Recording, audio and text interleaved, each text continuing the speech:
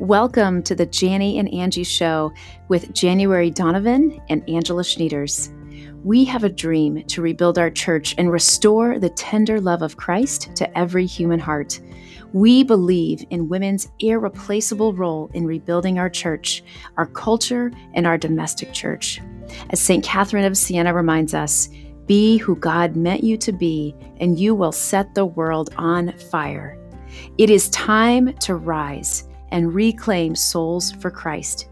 We must deepen our formation as women and prepare ourselves to lead the new evangelization.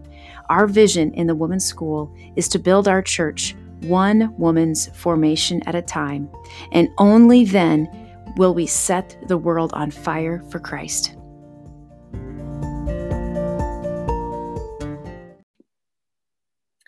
Welcome, everybody. So it's Maria from His Own, Abandoned Women's Ministry. We used to be out of Nashville, Tennessee, as you guys know, and now we're scattered all along different coasts. But today I have with me a couple who I cannot wait for you guys to hear their story, because I know so many of you who follow us are still single and you desire to be a wife and mom. And some of the guys I know that follow us, you guys want to be a husband and dad. And that journey can be very lonely at times, and you can come across feeling very hopeless.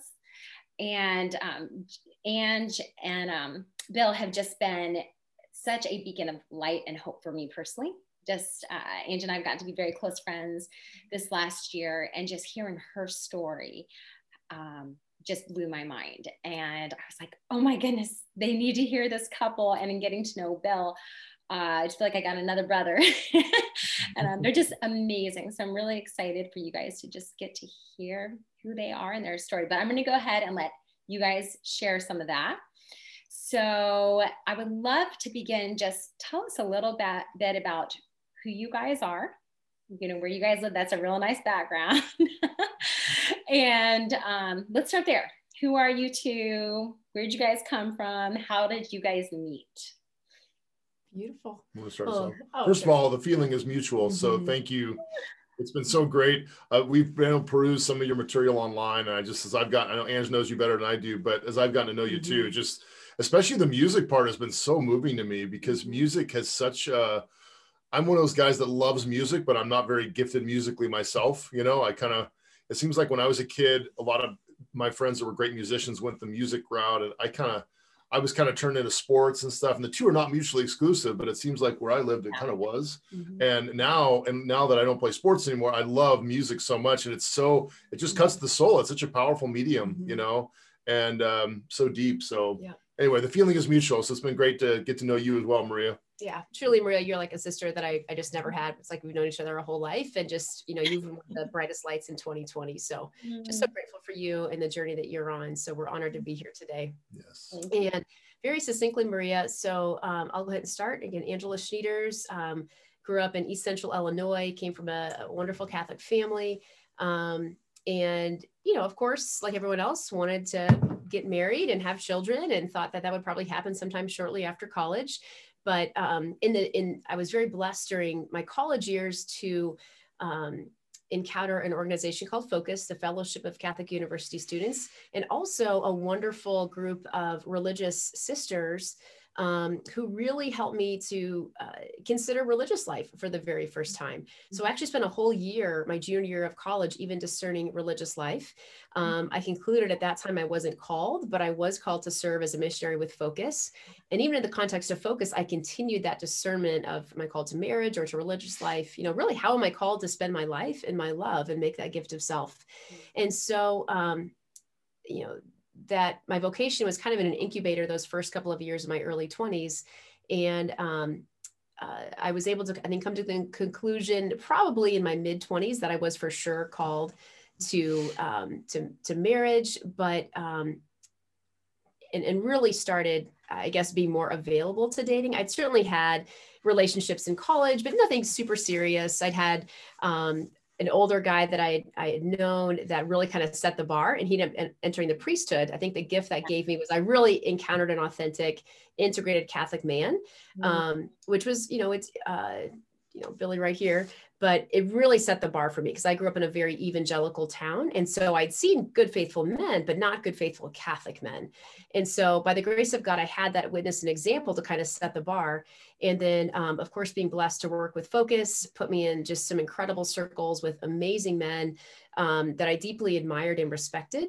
And also traveling the country was meeting a lot of different guys. But I think being in deep Catholic circles, a number of the men that I really admired and respected ended up joining the seminary.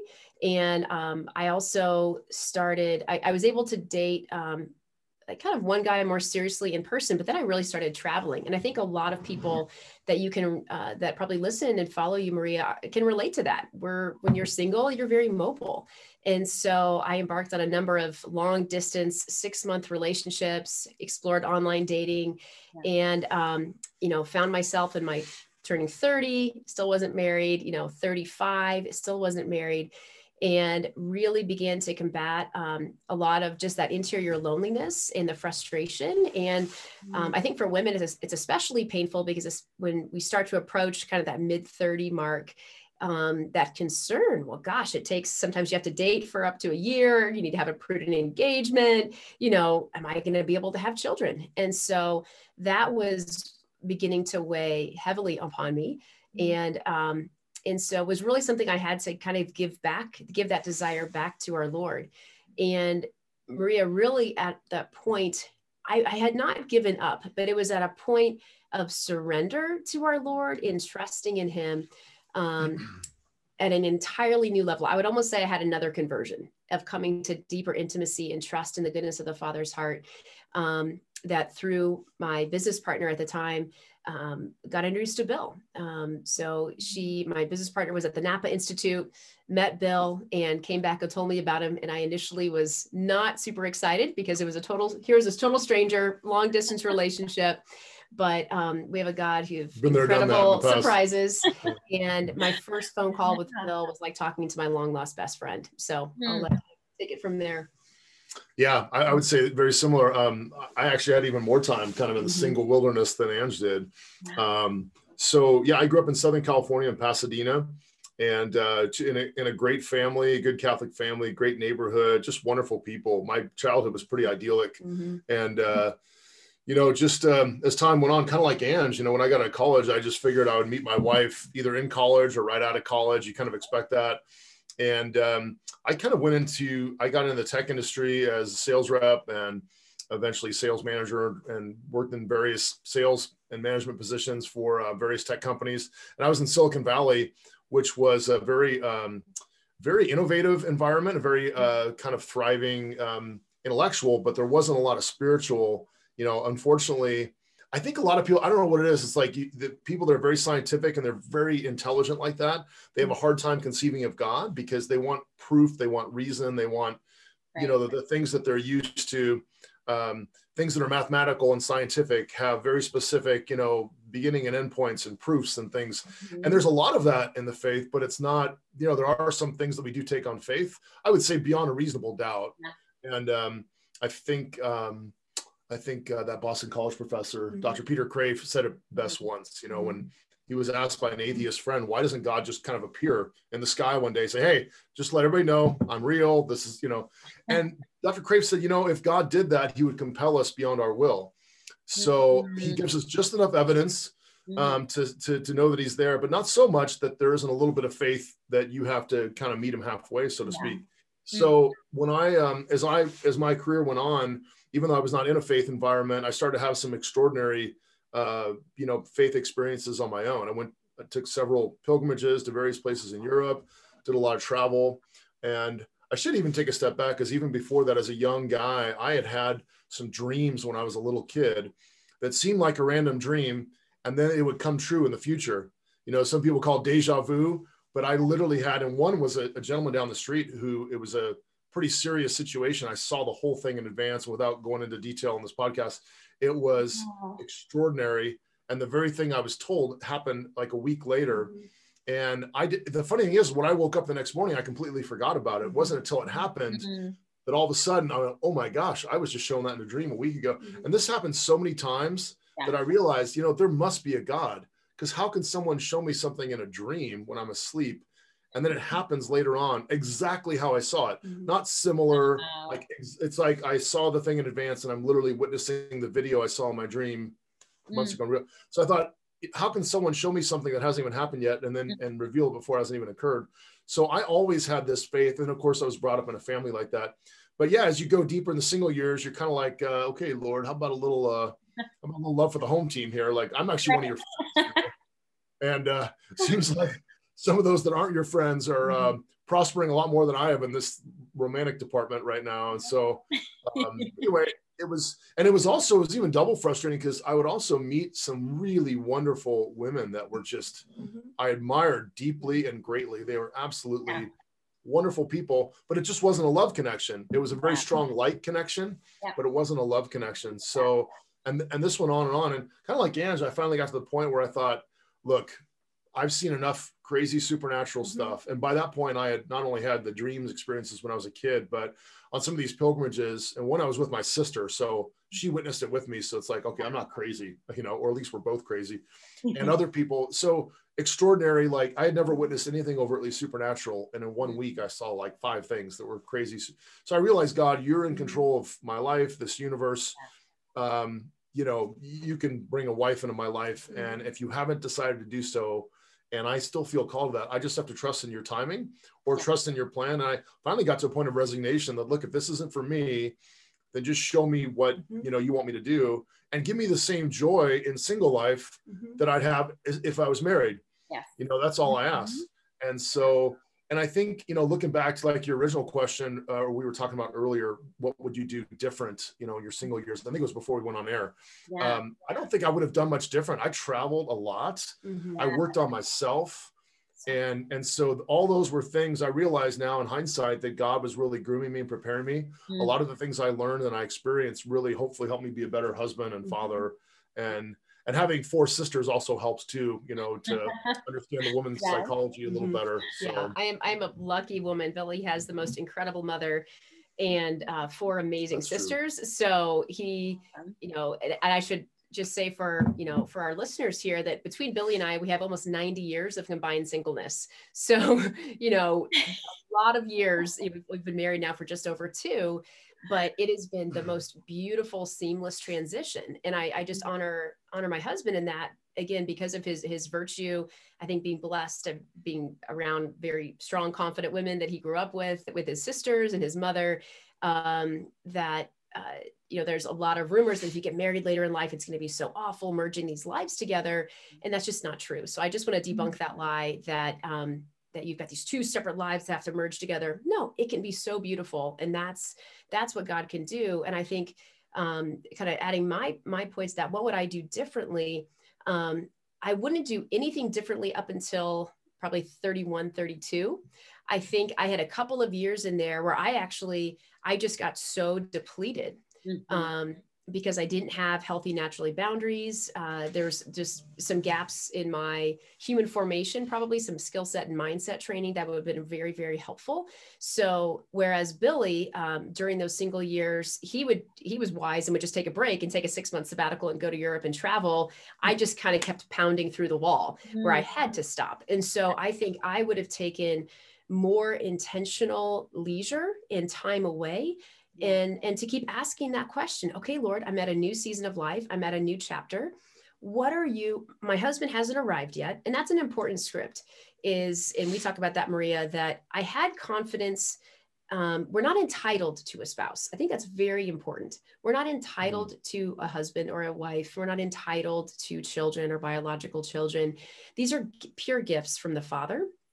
But the disposition of heart that if I truly believe that God the Father is a good, good Father, and he desires my good, he desires the deepest joy for my heart, I was 100% confident he hadn't called me to a religious life. I'd revisited that almost every 5 years up until I was 30. And the way that I looked at it, Lord, I think I actually would be okay being single.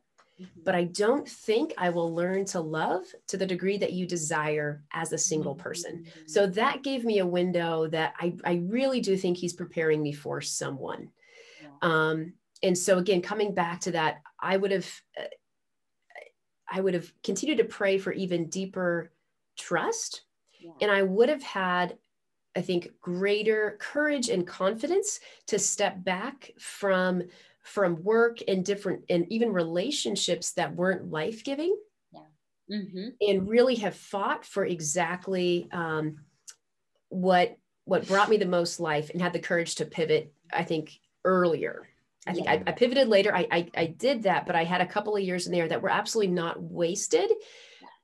Everything is part of God's providential plan. And I think that's something we really want to emphasize for our listeners today, that Billy and I were meant to meet at this precise moment of our life. You know, we were probably, even though I was born in North Virginia and he was born in Palos Verdes, California, literally on the opposite coasts, we probably were within 5 miles of each other a couple of different times. But there were experiences that Billy needed to have. There were experiences that I needed to have that were critical to our life journey, that actually attracted us to one another and brought us together in the fullness of time. Mm-hmm. And so I think it's so important to look at those single years, not as wasted years. There's a fullness in the waiting. Yes. There's a fullness in the waiting. And honey, I think you say it so well that, you know, look at the special forces, right? Look at the Navy SEALs. They go through extraordinary years of additional training. And I think for our single friends who've had to wait a little bit longer, God is not, his delays are not his denials. And everything has a purpose.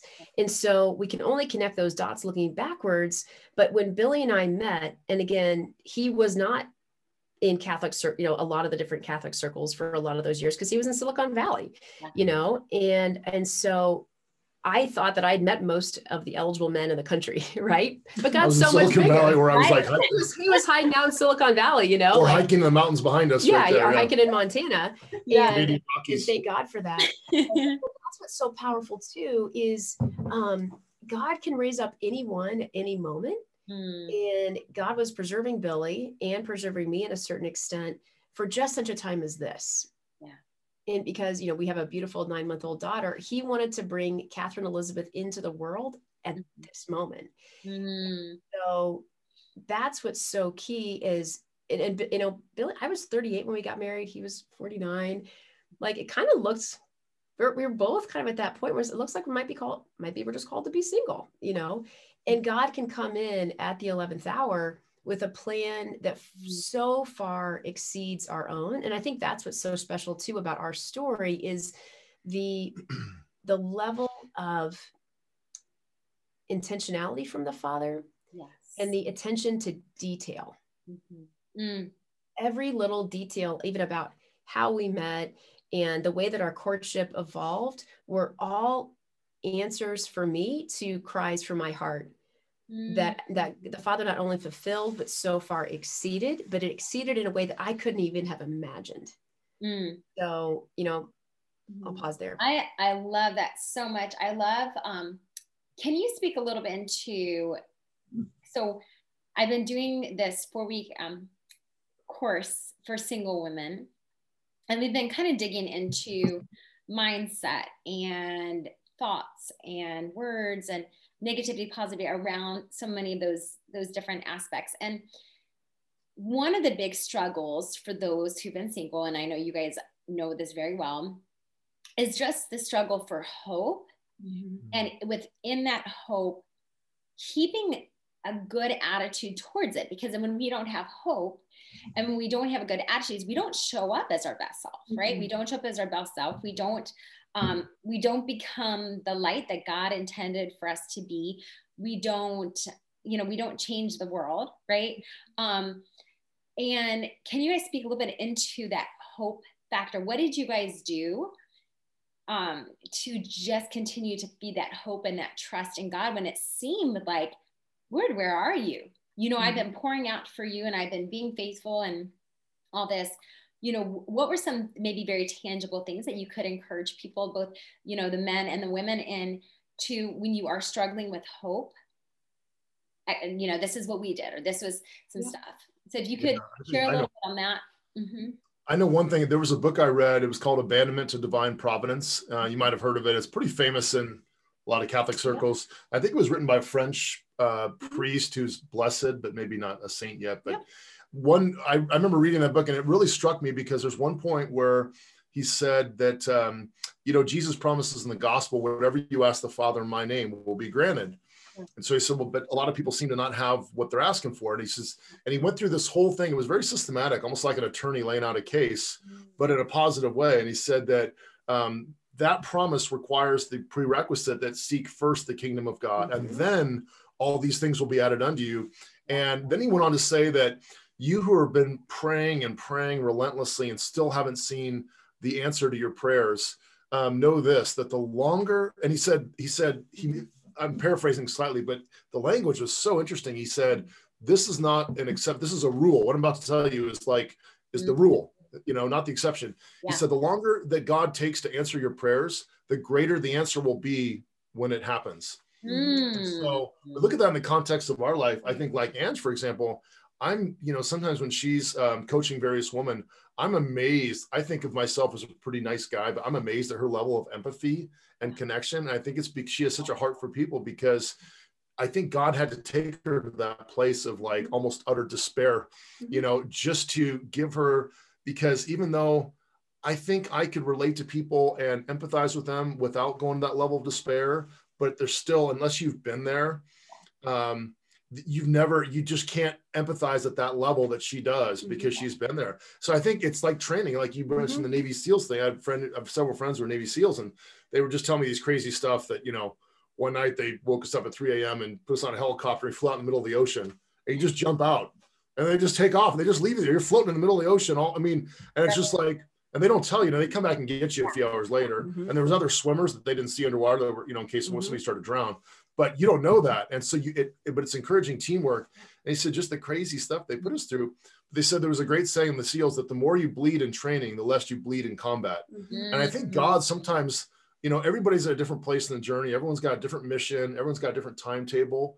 And I think that God sometimes allows us to experience those really rough things, but really it's just training. It's like Navy SEAL BUD/S training. The more you bleed in training, the less you'll bleed, and the more effective you'll be. Teams like, playing sports ground, the football, we train the hardest, that work the hardest. They're the ones that are going to win, the ones that execute. And so I think that a lot of that translates to the spiritual life. And I think it seems for me that hope was enkindled because God bless my godparents who got me a Bible in 8th grade in my confirmation. And I started reading it. And fortunately, I opened it in like Psalms and Proverbs, the wisdom books. Fortunately, I didn't open it in Leviticus, or I might have. But there was such powerful promises from God. And I thought, this is like the Bible, man. This is the word of God. Like you can put your trust in this. So if he said it, it must be true. It's not my time or season yet. And I just have to trust.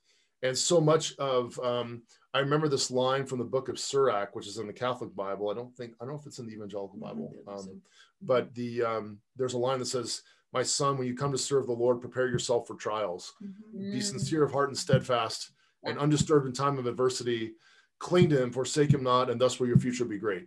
And so a lot of people had a late start. Moses had a late start for his mission in life. Abraham was 100 years old when he had Isaac, Sarah was 99 years. So, you just never know. Everyone's on a different, everyone plays a different position in this sort of grand, journey of salvation history. Everyone's in a different position. Everyone's a different timetable. And so I think reminding myself of that, and just realizing, standing on the promises of God, and then occasionally reading and encouraging myself that, especially with some of the, as I mentioned, supernatural things I've seen, God can do anything. And so I'm just going to trust in him no matter what. And again and again, it seems like when I got in a place where I started to feel kind of down or depressed, a scripture verse would come up, the just man's hope, God does not leave unfulfilled. I remember reading that one night when I just opened my Bible, and it was in Proverbs, and just realized that, again, God's timing is unique. It's not my timing.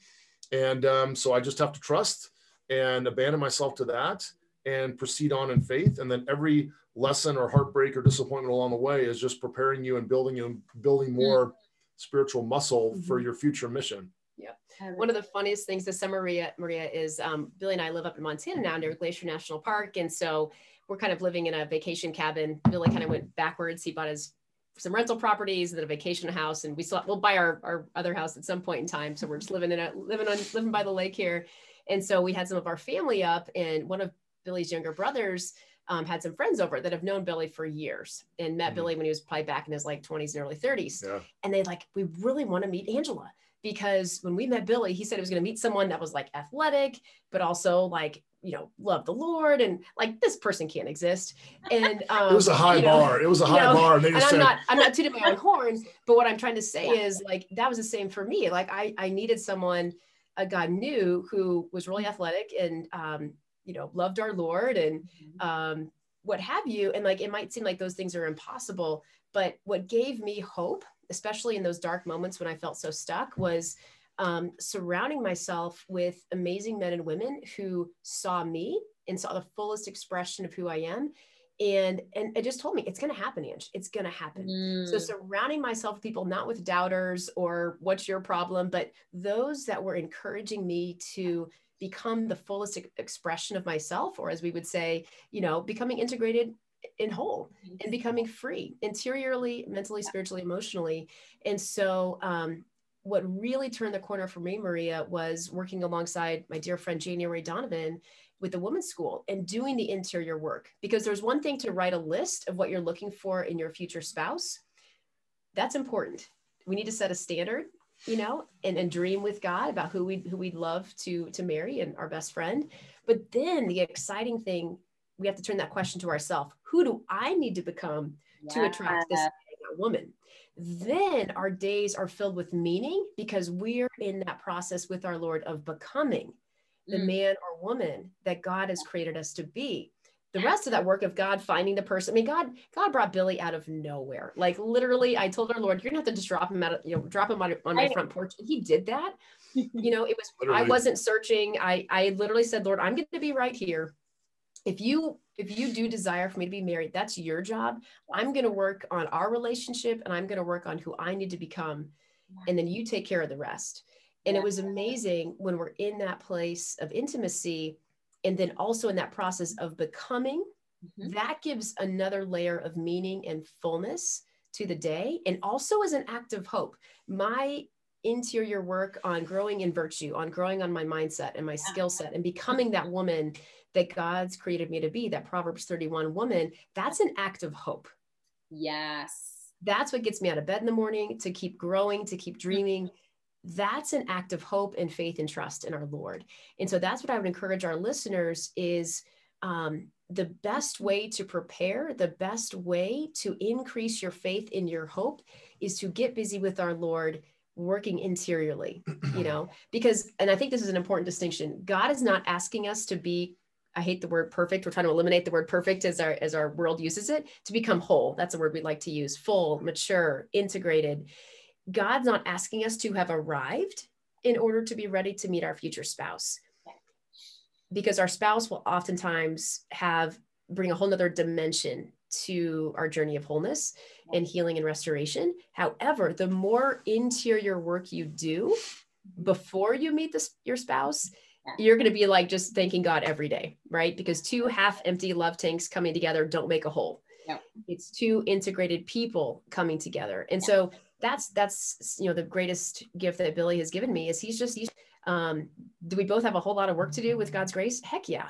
But I am so blessed to be married to such a man of God who, I thought I had a great relationship with Our Lady. Well, then I met my husband who a bad day for him is like 2 rosaries, he is just, and he's not just praying it to go through it. He has an intimate relationship with Our Lady. Like he's her special son.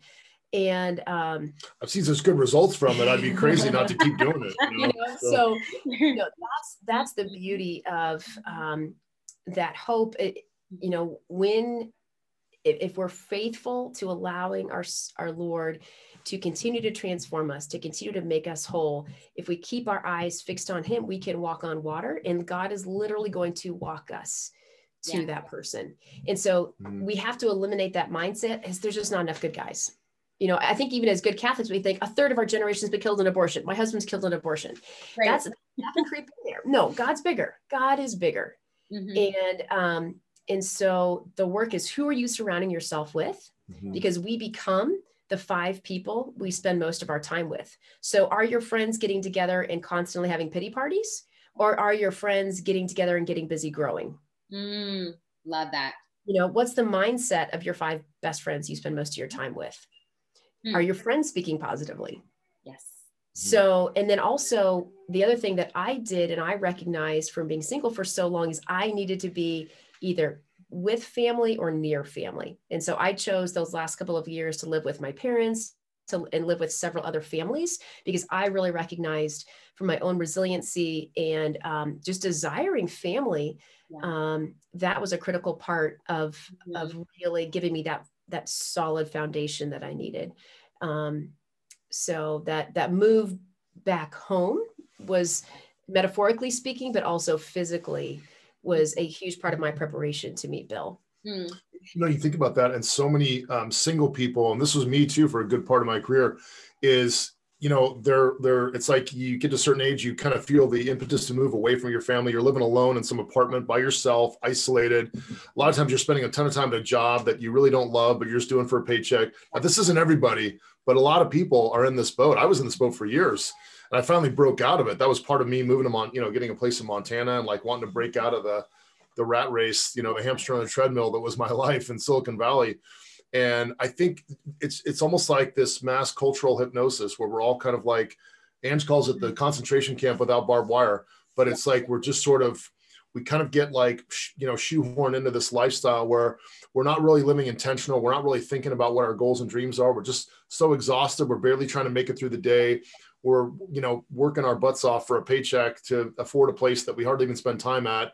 It's just like this, and I think at some point you have to break out of that. I mean, I think that's what you guys are doing with the women's school, and we're going to launch with the man's school too, is living life intentionally and really defining with clarity what it is that you want and what it is that you're called to, and then intentionally focusing on that. Yeah. Because now I'm doing what I love now. And so even a bad day is like still really good, It's like a jacuzzi, even a bad jacuzzi is still pretty good. Or a bad cappuccino is still not bad, And so go ahead. Oh, no, go ahead. I was just saying, I want you guys to go ahead, if you would, and share, because one of the parts about your story that I love, that I think ties in with what you were tying into right there. And I just want to make space for you to dive into that a little bit more, because I think it's amazing that I look at you two and I'm like, wow, the Lord has put together such a powerhouse couple that now you guys are working together on some amazing things. So I would love for you guys to share a little bit about this greatness journey for the men and about the women's school for the women. And I know you guys who are watching this right now and listening, some of you guys know that I'm a software strategist and mindset coach, along with being a part of our ministry and speaking and singing. And so I would love for you two to just share, because you're doing work, both of you, that you love now. So would you just dive into that a little bit? Because I want, we're going to put some links up there for people to be able to be a part of this, because it's transformative. It's so transformative. And so would you guys share a little bit? Go ahead, and I just want to make space for you to dive into that. Absolutely. And again, one of the greatest fruits, from working alongside January Donovan now for almost 10 years is I met Bill and I met Maria. So that was, the reason I was out in DC when Bill and I met was because I was collaborating with January Donovan as she was launching what is now the Women's School with her husband, Ryan. And I met January and Ryan 10 years ago. In December of 2010. And she told me about this Art of Being a Woman project that she was working on. And I had been blessed to be in ministry. It had, good formation, what have you.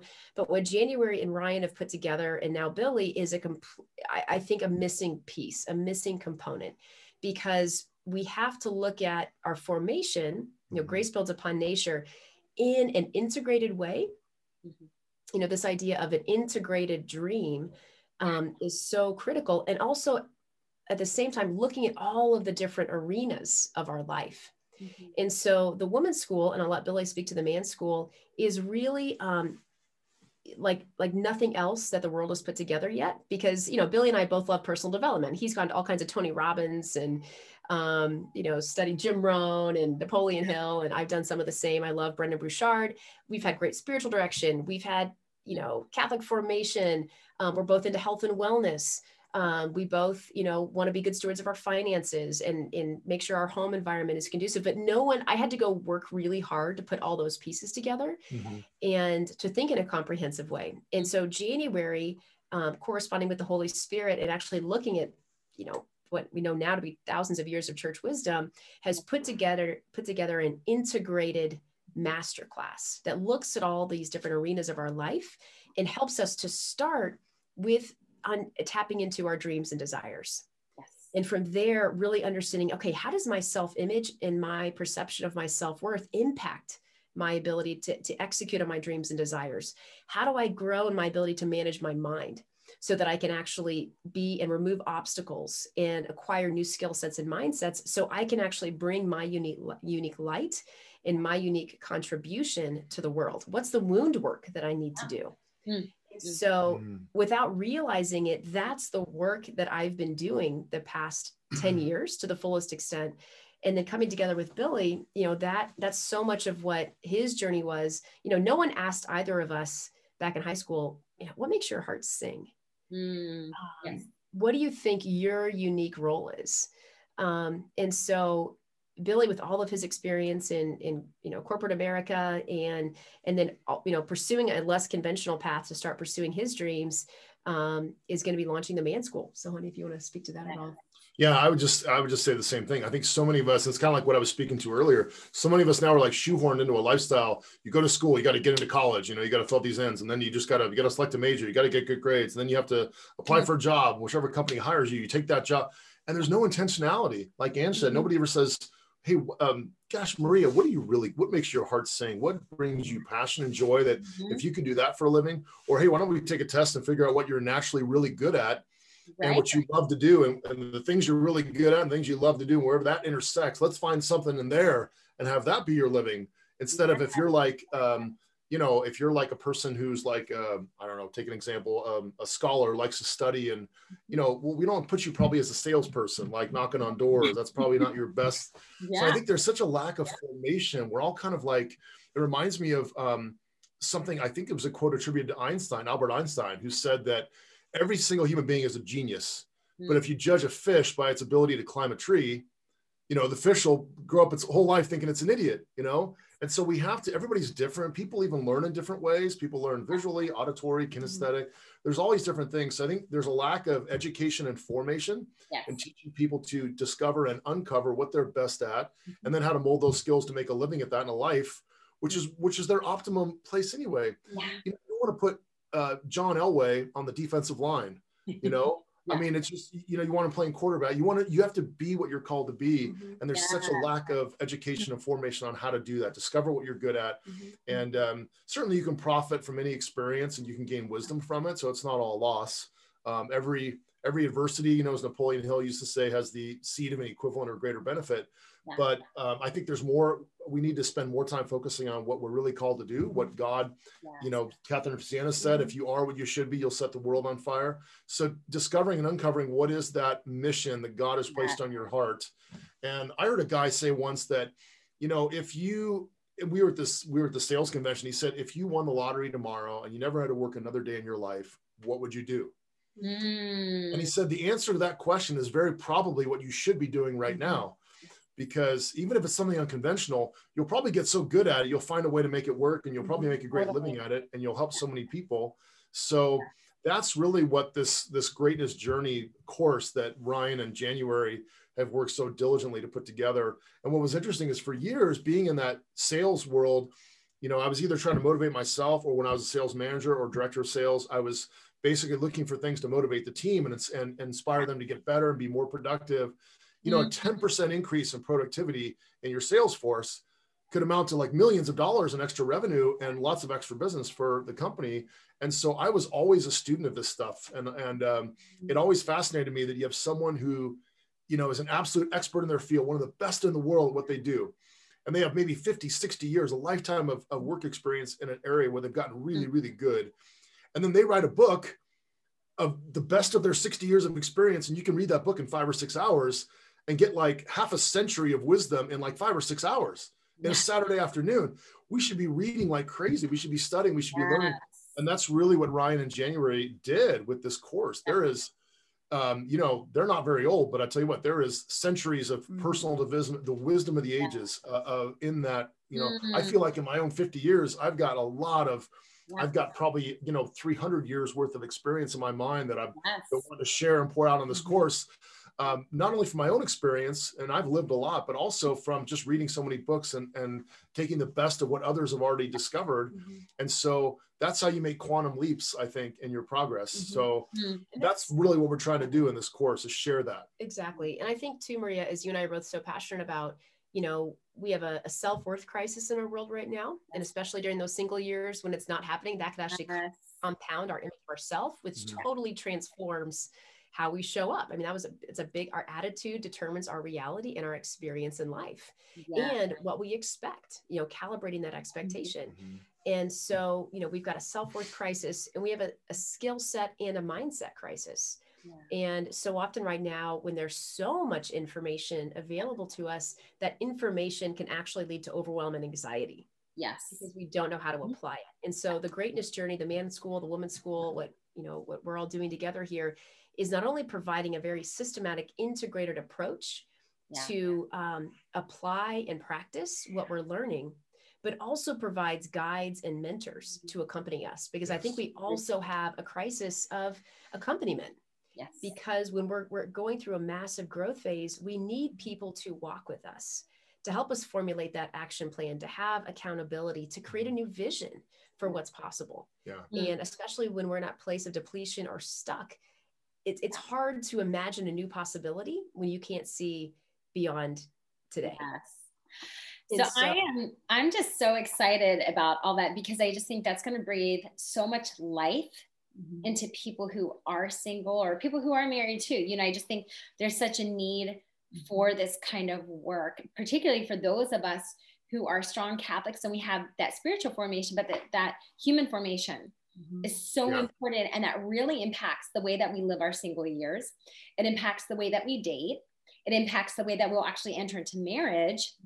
As you know, something that you have said a lot, Angie, is just how easy that transition into marriage has been for you over the last, 2 years, of just because of that, having had that formation, and having done that interior healing and work. And so I definitely want to plug, we're going to have some links in the notes there where you guys can tune into all the good things that they're doing there.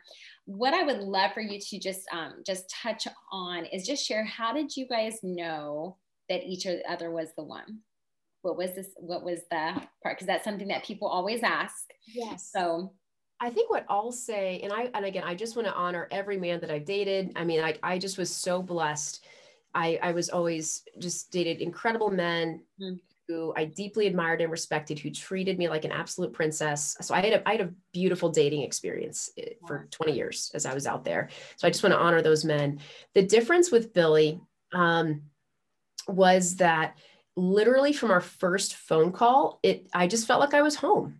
And that might be frustrating. It's not a concrete thing, but with Billy, it was just like we'd always been kind of living parallel lives. And then finally at the right time, God brought us together. And it was just like this, it was almost like this finally getting into sync, where there were a lot of other men that I dated that I have deep admiration for, where we had great resumes, we looked awesome together, but we weren't in sync. And with Billy, it just felt like I'm home. And it was so beautiful as after we got married and merging our, setting up our home. Billy and I both didn't have a lot of material possessions, but we had a lot of books. And as we were going through our books and like our, old enough to have like a lot of CDs, we had been each probably came with about 20 boxes of books. Half of those books were the same book. I love it. We listened to the same things. Growing right alongside. There was just like this, God had been preparing us for one another. And even though we grew up in slightly different decades and different parts of the country, we had very similar families of origin and very comparable experiences, that it was just this, I've met my life partner, I've met my best friend. And I think that's a distinction too, that we can't sell short. It's not only did Billy and I have a spiritual connection and a very common worldview and faith view and political view, but he's my best friend. Like I really enjoy, just hanging out and doing very mundane things together. And I think that natural friendship is such a critical component. I mean, we drove across the country, I think 3 times in our first year of marriage. That's a long time to be in the car with someone. Yes, that is. I just wanted more time. I love it. And I would say something very similar. I mean, from our very first conversation, I thought I just got to call this girl because, you know, I won't go into a long story, the backstory, but it was funny because I thought this would be like a 15-minute conversation. We were making plans to connect like in 2 weeks when she got back in town. And I think our first conversation went like 2.5 or 3 hours. And at one point I was just like, I caught myself kind of rambling, as I'm apt to do, about kind of this plan I had to have this like garden, and I want to have this big like orchard and vineyard and garden on the shores of Flathead Lake, and like just like pay this house off so we have no mortgage, but I'll just live this free life, which was totally contrary to what I lived in Silicon Valley, where it was like go all the time, hamster on the treadmill. And at one point I caught myself kind of rambling, and I said, I'm sorry, I just I get caught up in this vision. And she's like, no, you have no idea, you're speaking to my heart, like and whatever I said, it was like exactly what she wanted to hear. She had this similar vision of like a place on a lake with mountains or water and mountains, something like that. And so, yeah, it just seemed to kind of fit, you know. With Angela, it wasn't effortful, kind of like Angela. I had a wonderful dating experience. Like every girl I ever dated, I thought was just wonderful. I wouldn't have even asked them out in the first place if I didn't think so. They were just phenomenal women. I learned something from each of them, but there was something missing too. And I think with Angela, it just felt complete. It felt whole. It just felt like it's almost like an undefinable thing, you know. I think my Jewish friends call it shmagilka, which is just some undefinable term that's awesome. And I think that's really important. Is, and this again, it sounds vague, it shouldn't be that hard. I think when it's the right person, it'll be easy, or maybe not easy in a sense, but it'll flow beautifully. Not that you won't still have challenges here or there, but it just seems like it just kind of flows really nice. And you know, you brought up the point too, like when I left Silicon Valley and I moved to Montana, I sold off a lot of material stuff I had. I donated, like I was just trying to simplify my life, and I was just tired of stuff and busyness and being on the treadmill. I just want to like simplify. And it was interesting though, the one thing I did keep though, that I didn't sell anything, was my book collection, because it was the wisdom that I valued. And when Angela and I are like moving in and like we're looking at each other's books, and realize she's got the exact same books I do. Like literally, we have the same books. Like our professional development books, our real estate books, like you know, literally. I mean, we have like 2 of every book. It was amazing, the level of symbiosis that was there. So, and that's what I just, you know, one of the myriad of things I admire about Bill so much is just he's constantly studying. He's and he's growing. So every day I get to learn something new. And vice versa. Yeah, he's always teaching me things. And so I think, honestly, and this might sound a little contrary to popular belief, but one of the most critical attributes that I was looking for in a spouse was a growth mindset. Yes. And someone who's constantly growing, because our world is an intense place, and we have to constantly be adapting and growing and changing. And, you know, Billy's someone that I'll be able to just grow and expand with for all the numbered days. And so that, and which is also, I think, what's made our transition into married life, you know, people would say, gosh, you can combine 90 years of singleness. That's a lot of fixed habits and behaviors and way of doing things. But it's been very fluid, because I think we're also both trying to anticipate one another. And there's an increased level of maturity too. And that is we were a lot more mature than we got married than like a 22-year-old. Exactly. A lot more life experience. You know, life kind of seasons you a little bit, and so in some ways, while the flip side of that is, you might be a little more ingrained in your personal habits, you're a lot more wise in terms of just life. And and we've makes both it easier in a seen sense. a lot, you know, worked with so many different types of people and done a lot of things, which just puts things in perspective. And I think for our listeners out there, especially those of you who, you know, and my heart goes out to you, might have come from a challenging background, or, you know, maybe had parents whose marriage wasn't ideal. You know, just acknowledge that those pains are real, those wounds are so deep. And again, now is the time to begin to really be doing that healing work and that healing journey, but to also know that just because you've been wounded, that doesn't make you ineligible for a beautiful, glorious marriage and life. And that, you know, our wounds become our compass to our future and the compass to our freedom. Yeah. And the world is full of people that had a rough start, or, you know, had some speed bumps along the way, but it all ended well. And I think that's the key thing is maintaining that relationship with God, because with God, there's always happy endings with God. Sooner or later, there's always a happy ending. Yeah. So just stay faithful. I mean, that's the most important thing. Yeah. But again, that loneliness is real. That ache for belonging is real. And that's something that Maria and I have talked about a little bit on some other podcasts. And so I think it's so important. And I just want to be really bold here and talk about the issue of pornography, because I think that is just crippling our whole culture, and especially it's pervaded all of us, even those that are faithful, have struggled, you know, or are struggling with the pornography and things that come from that. And I just want to encourage you that might lead to some shame, to some guilt, a feeling of unworthiness, not forgivable. God's bigger. And I encourage you, that's why, again, the importance of community, of faithful friendships, of accountability, and of really addressing that deeper ache. Because again, all of those things are just symptoms of the deeper ache for belonging and to be known, right? And sometimes that temptation towards that can be a fruit of lack of hope. Yes.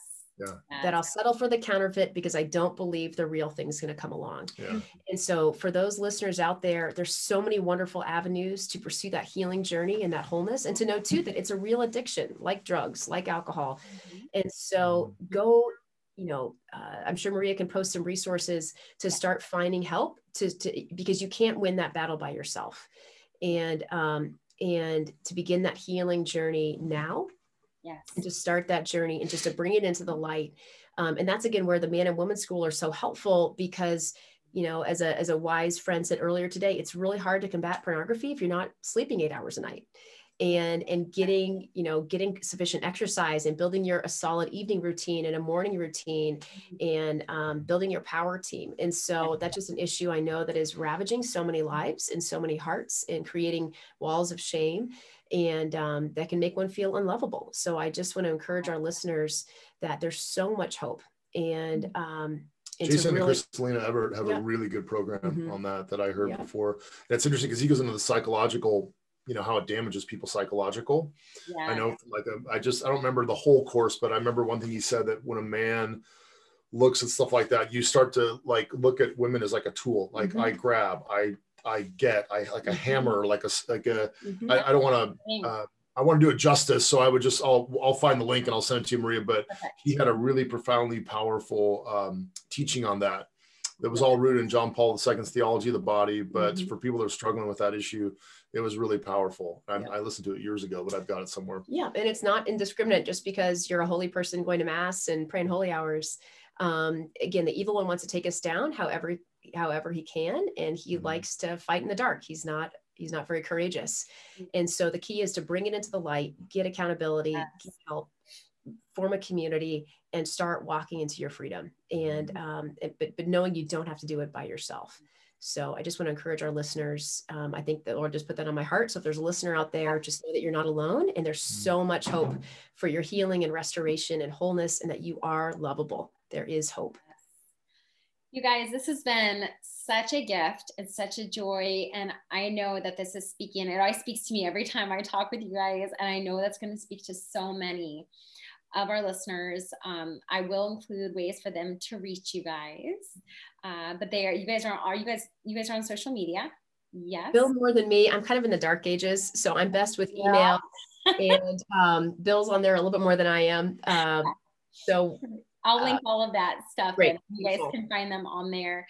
And I just thank you. I honor you guys and the work that you guys have done, and the way that you are just really living out your vocation so beautifully, and walking with so many people who are struggling with hope. And I'm so grateful. So grateful for you too. And so guys, come follow us on social media. We are all over Facebook and Instagram, Twitter. Our website is behisown.com. So come find us on there, and I'll post all the things for the Schneiders. And again, thank you guys so much, and God bless you all. Right. Thank you, Maria. Appreciate it. Bye.